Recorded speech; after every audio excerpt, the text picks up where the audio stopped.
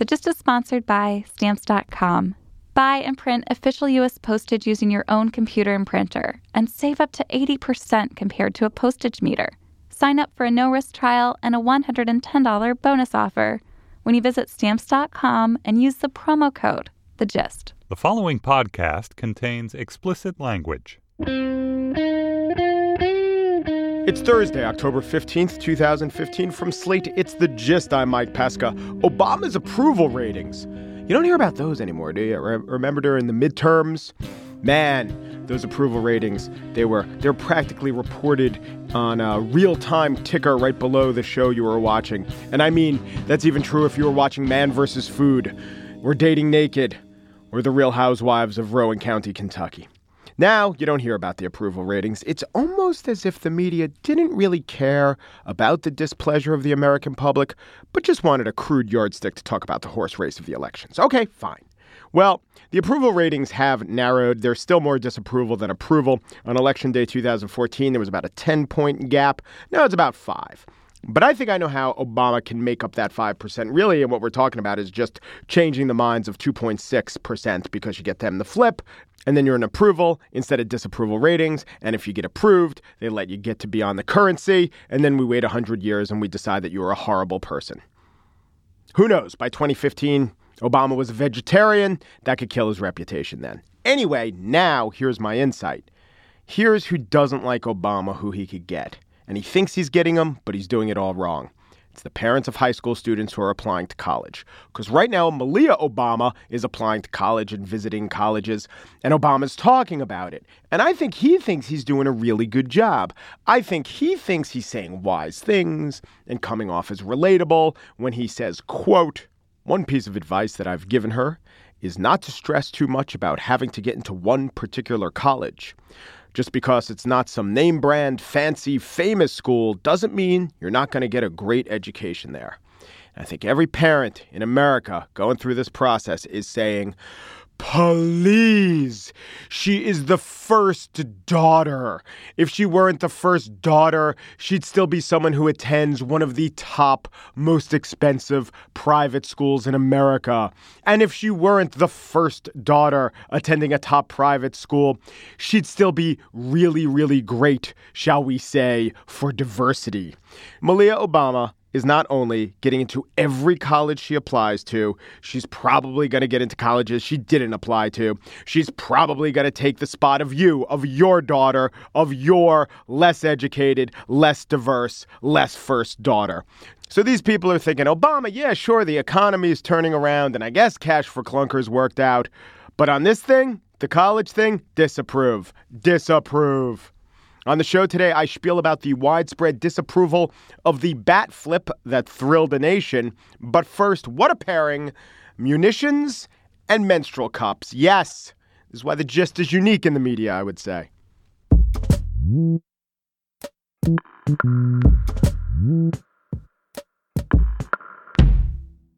Longtime listeners to this show know that I love weird comparisons.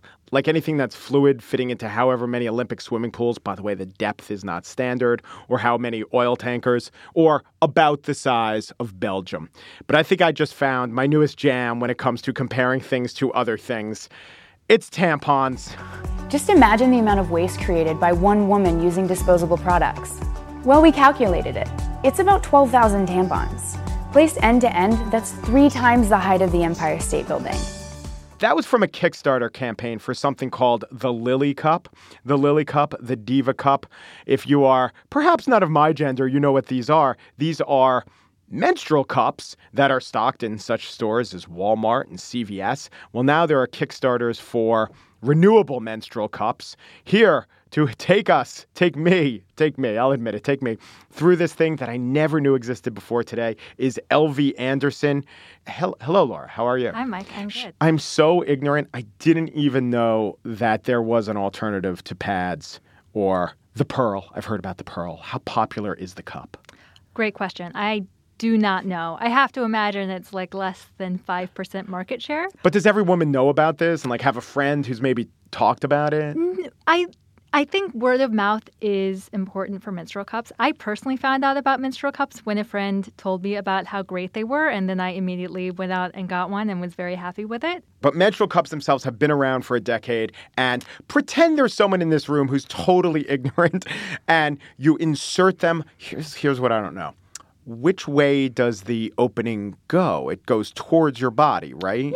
Yeah, because it has to collect the menstrual fluid. It's a small cup. So you compress it. Yes. Put it in there, and then it opens up and collects. It's made out of silicone, so it's flexible. You can't see my fingers right now, but they're maybe like 2.5 inches apart. It's pretty small. It holds an ounce of fluid. You sort of fold it up, insert it into your vagina. It sits kind of like in the middle of your vagina. I mean, it sort of like warms up and finds a place so that it is not just like sliding around all over the place in there.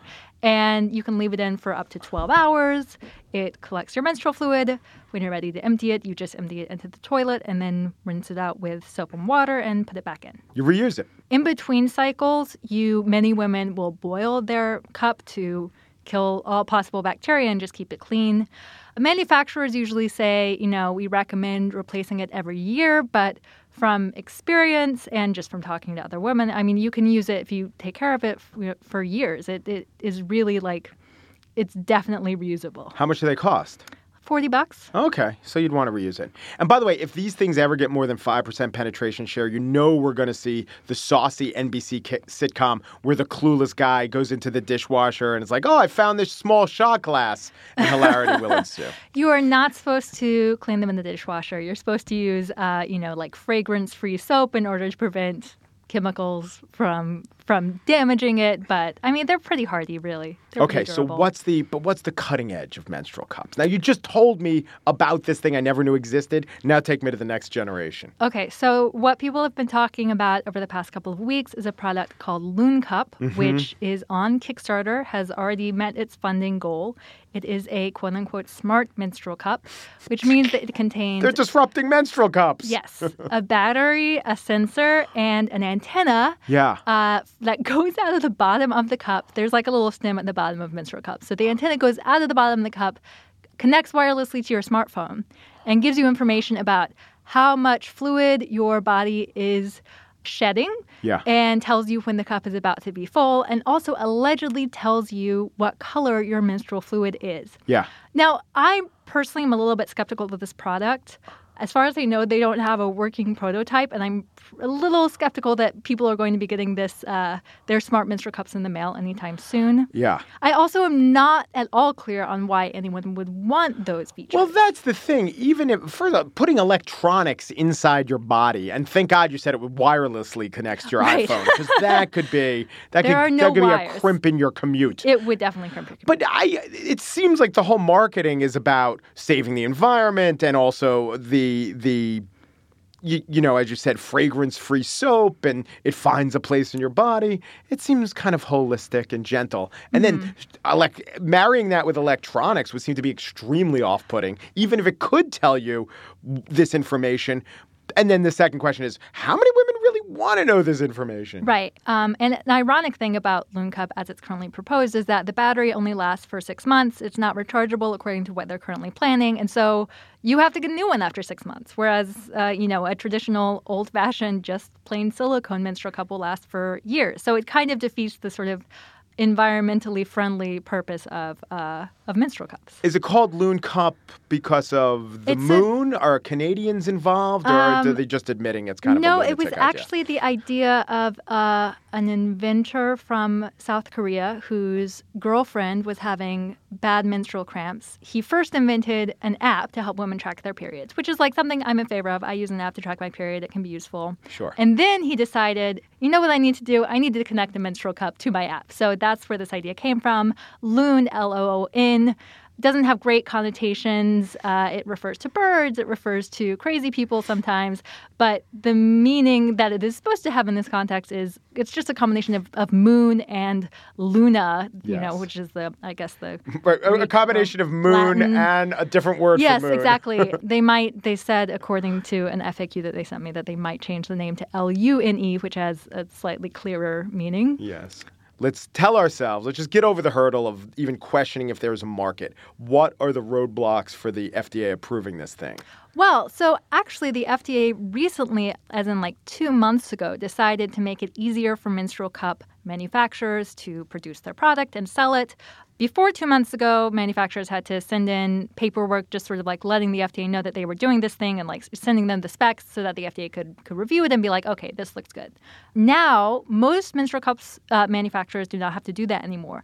But this change in regulation seems like maybe bad timing because the Loon Cup is clearly something new and different. And even though it claims, if you look at the Kickstarter page, it claims this product is not meant to diagnose or treat any medical issues. Like if you look at the claims, that's obviously what they're trying to do. They're saying that if they can detect the color of your menstrual fluid, then they will be able to tell you if you have like fibroids or an infection. So there's a lot going on here. It's definitely under the FDA's purview. The FDA has the right to basically force them to send in a bunch of paperwork before they start selling it. There's a big gray area in terms of what constitutes marketing when it comes to crowdfunding platforms like Kickstarter. And traditionally, Kickstarter has shied away from medical devices just because there's a lot of regulation around medical devices. Oh, I see. With Kickstarter, fundraising is marketing in a way. Is it marketing or is it just like raising capital so that you can do more research? Right. Well, clearly it's both, and that's a benefit to Kickstarter, or that's a selling point, except when there are laws involved with the FDA. So I don't know. I'm not, I don't know what's going to happen here. Maybe the FDA will just like let them go ahead and sell it, but I am guessing it's going to be a little bit tough for Loon Cup to actually get on the market, which is to say, like, that's if they actually end up with a working prototype. It seems from the information that they've shared so far that they have not manufactured any of these cups so far. So who knows? Who knows, really? Laura Anderson is our expert on all sorts of things, but thank you for talking about the menstrual cup. Thank Laura. you, Mike.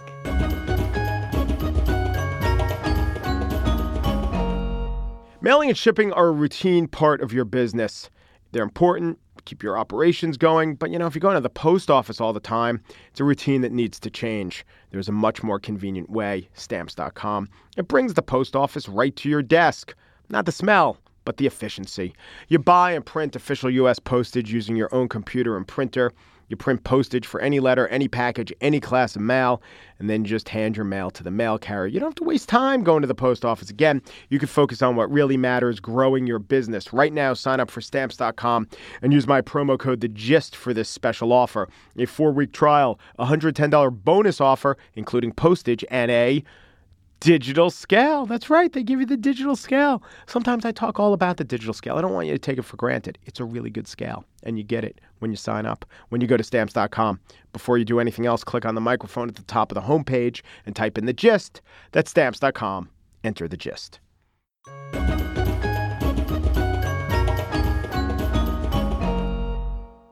So it was the Scottish band, the Cranberries, who talked about their tanks and their bombs and their bombs and their guns. But come on, there are so many more weapons than that. And that's why from time to time, all right, this is the second time, we do Munitions Talk, a roundup of rounds, if you will. And joining us as always, and by the way, as always, I mean, for the second straight time in a row, our returning champion, Rebecca Grant, who is director of IRIS Independent Research, and she worked with RAND and the Air Force. In fact, she was director of the General Billy Mitchell Institute for Air Power Studies at the Air Force Association. He's the father of the Air Force, right, Rebecca? He was, absolutely. I'm impressed with that. Well, let's go from air to sea and let's talk about submarine sales. Here is a headline that actually doesn't quite make sense, but you can make sense of it for me. Submarine sales skyrocket in Asia. Okay, we know that submarines don't do that. But why are Asian countries on a sub-shopping spree? We might say Asian nations surfing the submarine market. Yes. There is a wait, I got it. They take the plunge when it comes to submarines, yeah. Asian submarines bubbling to the top, all those. But one of the reasons for the popularity of submarines is that they do a lot of other missions we don't always think about. Submarines are really good at creeping up close to another ship or a coastline and listening for radio and other electronic emissions. So they have a little bit of a covert snooping and sniffing role as well. And that makes them particularly valuable intelligence contributors sometimes. And really, there's probably one thing that's driving the skyrocketing submarine sales in Asia, and that is the rise of China. China's a big piece of that. Of course, the U.S. also has some big submarine modernization programs going on, too. But we see lots of different countries, China, Australia, many others that are working on submarine programs and being very active in the undersea environment. I think this is true. I don't know if you could correct me, but since World War II, there have only been 3 submarine kills, right, which is the torpedoes firing in an act of war. One was in the Falklands, one was during the Indo-Pakistani War, and in fact, 5 years ago, a North Korean submarine sank a South Korean ship. You are spot on. I am impressed. There have been relatively few kills, but that's enough to tell you it's still a bit of an active environment. And of course, the U.S. Navy keeps submarines regularly on patrol. For the U.S., there is a section of the fleet, the Ohio-class submarines are part of the nuclear deterrent.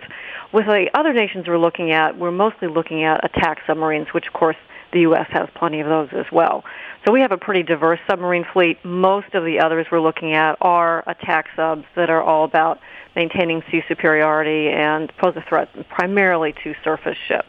So speaking of North Korea, an interesting country, the Hermit Kingdom, and I think so much of the uncertainty makes people even more nervous. A few years ago, people who do this sort of thing and watch North Korean military parades saw what they thought was a new missile, the KN-08. But then there was a lot of debate that went to the internet, some version of Munitions Reddit subforum, I don't know, and they were debating, is this a real missile? Was this just made up to look like a missile? Could you tell us what the KN-08 was, and did it really exist? And did it really exist? I think it's real. Mm-hmm. We know North Korea has a pretty extensive missile arsenal. They have about 1,000 missiles or so. They started out with very short-range missiles from the Soviet Union, the Scud class. They renamed them. They've adapted them. But here's why I say that missile capability is real. First of all, State Department and Defense Department, they don't like to give out details, but they say that it is possible for North Korean missiles to hit U.S. territory. Now, they may be talking maybe Guam, Alaska primarily, but they have not been specific, but they have said in their own quiet way, yes, they've got capabilities. Second, do you remember, Mike, back in 2012, North Korea actually succeeded in launching a satellite, a little bit like Sputnik back in 1957 when the Soviet Union put something up in orbit. And so I think not much more advanced than Sputnik. Not much more advanced. But the point there is that if they can put something in orbit, even if they maybe don't get it exactly where they want it to go, right, then they have the capability. In fact, the State Department at that time said that any rocket that's capable of placing an object in orbit is directly relevant to developing ballistic missile capabilities. Basically, the technology is interchangeable. It means they can boost and loft and guide an object up into orbit. And that means they can boost and loft it up and guide it to a place where it can come back down. That gives you an intercontinental missile. How worried should we be about this? Well, North Korea is always a worry because we just don't know what they're going to do. I'm not sure this is any more worrying than some of their other projects, but I think it's something that we've been watching a long time. And this really is more than just a backyard project. They've had help all along, also initially from Russia, possibly also from China. So I think they have a real capability. I think our military is on top of it, and we've seen this threat coming for many years. That's one reason we're developing our own ground-based interceptors up in Alaska, and of course, our theater missile defense picket remains in place. All right, let's talk. I think every time, by every time I mean both times, we like to talk about Russian tanks. The Russians love their tanks. In fact, they had an international tank biathlon championship. What? What? And did you know, Mike, they invited the U.S. to that championship. That's I know. Nice of them. We couldn't go.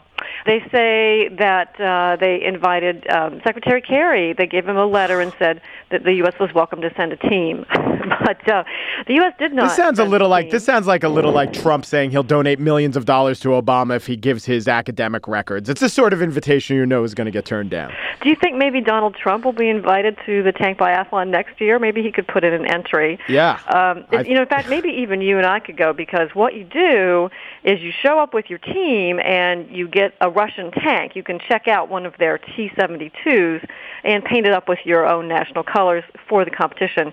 So they've actually held this biathlon for a few years. One nation, of course, wanted to do it their own way, and that was China, who brought their own tank. But the other 16 participants used Russian tanks. And, Mike, I guess you probably can't guess who won the biathlon.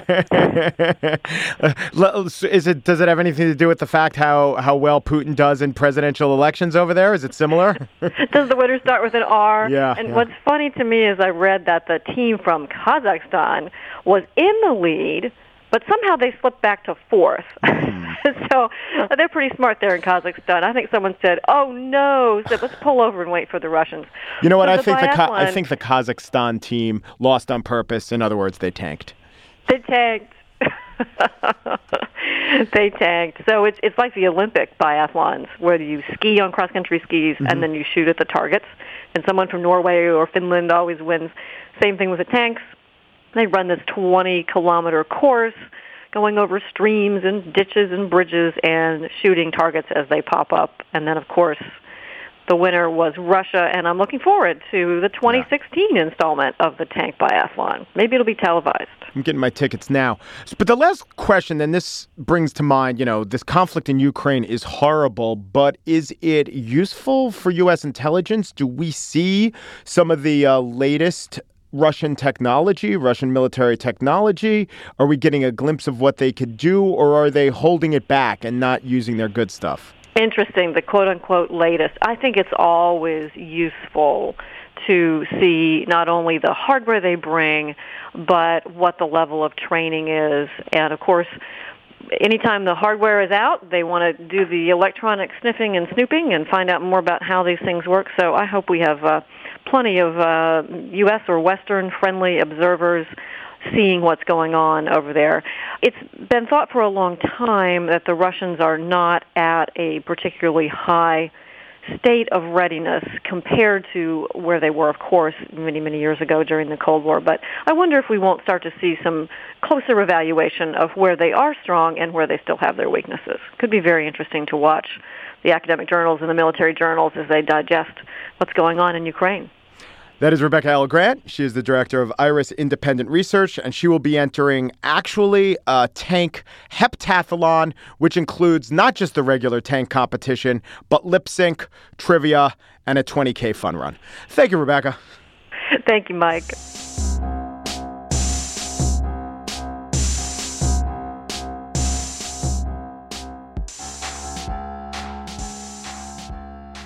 And now the spiel. 4 bags, oh sour grapes. With the score tied in the bottom of the 7th of a decisive Game 5 in Toronto yesterday, Blue Jays slugger Jose Bautista stood in against the Rangers' Sam Dyson. Here's what happened next. Oh, what a game, huh? Runners on the corners, 2 outs. The 1-1 from Dyson. Bautista with a drive. Deep left field. No doubt about it. Now, perhaps you were clued in by the Fox Sports announcer yelling, by the super loud foghorn, by the crowd erupting, or by the sound of most of Canada jumping up and down as if they had just added medicinal poutine to nationalized health care. But there was a lot of excitement there. These were some happy Canadians. Chief among them, Jose Bautista, the man who actually hit the home run, because he did something, well, something that may be too shocking to contemplate. Let's listen to ESPN describe the action of the man they call Joey Bats. Joe Bats. And watch what he does with his bat. Sheila, I'm not sure I've ever seen a bat flip or bat throw quite like this. Well, as long as he just goes down to first base the next year when they hit him. When the response comes. And sure. They're going to hit him. I mean, I get the emotion piece of this. Play the game. But I get it. Yes, Jose Bautista flipped his bat quite proudly, not unlike a majorette at halftime in the Cotton Bowl if the majorette had no concern with catching the damn thing. Now, Curt Schilling, the disgraced former video game executive and evolution skeptic who ESPN employs for perspective and context, he predicted, probably accurately, that Bautista would be thrown at the next time he faces the Rangers because of his poor sportsmanship. Yes, in baseball, given the choice between the team that did something amazing and was happy about it and the team who did something poorly and lashes out as a result, given those two parties, it is the revenge taker who attempts to inflict bodily injury who is held up as the enforcer of good sportsmanship. Because after all, impressionable children are watching this. You heard in that clip, that ESPN clip I played, alongside Curt Schilling, who once compared Muslims to Nazis. You heard ESPN baseball reporter Tim Kurkjian at least tacitly endorsing the idea that flipping out over a flip bat is anything other than flipping ridiculous. And I think it is ridiculous, but I also think it's interesting because sports is sociology, and sports allows us to talk about, I'm going to say, even bigger issues. So let's back up half a step. Let's examine who it was who firmly injected the idea of bat flip umbrage into the fiery furnace, that hot takery bakery that is sports media. We first heard the complaint emanate from the losing clubhouse, and it was put forth by the victimized pitcher himself, Sam Dyson. You know, Jose needs to calm that down, just kind of respect the game a little more. I mean, he's a huge role model for the younger generation that's coming up playing this game. And, I mean, he's doing stuff that, kids doing with football games and, backyard baseball, and it shouldn't be done. I think Dyson's wrong, but I understand the emotion piece, as Curt Schilling would say. Dyson is an aggrieved party. He's lashing out. He's trying to find anything to deflect attention. He's psychologically employing a type of armor so he doesn't have to dwell on the fact that his poor performance largely cost his team the game, the series, the playoffs, and champagne in his eyes. A poll conducted on the website for Dan Patrick's radio show indicated that 20% of respondents had a problem with the bat flip. So 20% seems to be the size of the aggrieved anti-flip crowd. It's also the level of support an aggrieved political candidate can expect, perhaps not coincidentally. And while it's true that America is a country of reinvention, it's also a pretty efficient market. So if there's a way for someone to make money or advance his cause off of grievance nursing, then damn it, that grievance will be nursed. Nurse that grievance. We nurse our grievances at the ballot box, in the music we're drawn to, in the media we seek out that tells us we're right, that our ways are the right ways, but that they're being threatened. It's exactly the case with this unwritten code of baseball, which suppresses elation, which enforces beanballs and hard slides and other types of injurious payback. It's a code that's old, that's white, that's mostly Southern white. When you think about it, it doesn't even make sense to contemplate offense at a bat flip, except for the fact that there is this ongoing subset of this subculture who supports the idea that to be aggrieved is proper. There's no such constituency in hockey telling a goal scorer not to jump up and down on his skates after an overtime goal or even throw his stick. That happens. What about a soccer player who rips off his jersey upon clinching a shootout? That's fine. Or a basketball player who exults in a game-winning three-pointer. No one tells him to stop celebrating. It is not a natural part of the human condition to think that a triumphant athlete should act anything less than triumphant, except in baseball, with its endorsed culture of grievance, which mirrors our societal culture of grievance. Here's the good thing. I think the grievers are a dying breed. In fact, definitionally, they are. The winners don't grieve, the losers do.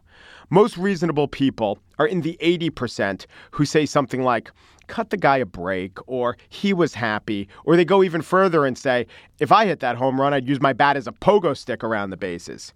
The key to me seems to be in allowing enough people, that 80%, to experience enough joy so that they recognize, maybe even feel the elation, not that they feel angry along with the loser. I said sports are great sociology, but sports also always has a winner. If a society doesn't want the grievers to gain too much control, it has got to make sure that enough of its players, its people, are winners too.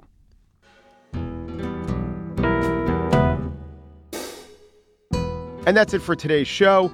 Andrea Salenzi produced The Gist. She was chastised for shouting Chula a bit too loudly after expertly wielding her cesta at the fronton. Just executive producer Andy Bowers, though a champion rhythmic gymnast, had some of his championships sullied because of his overexuberance with the ribbon.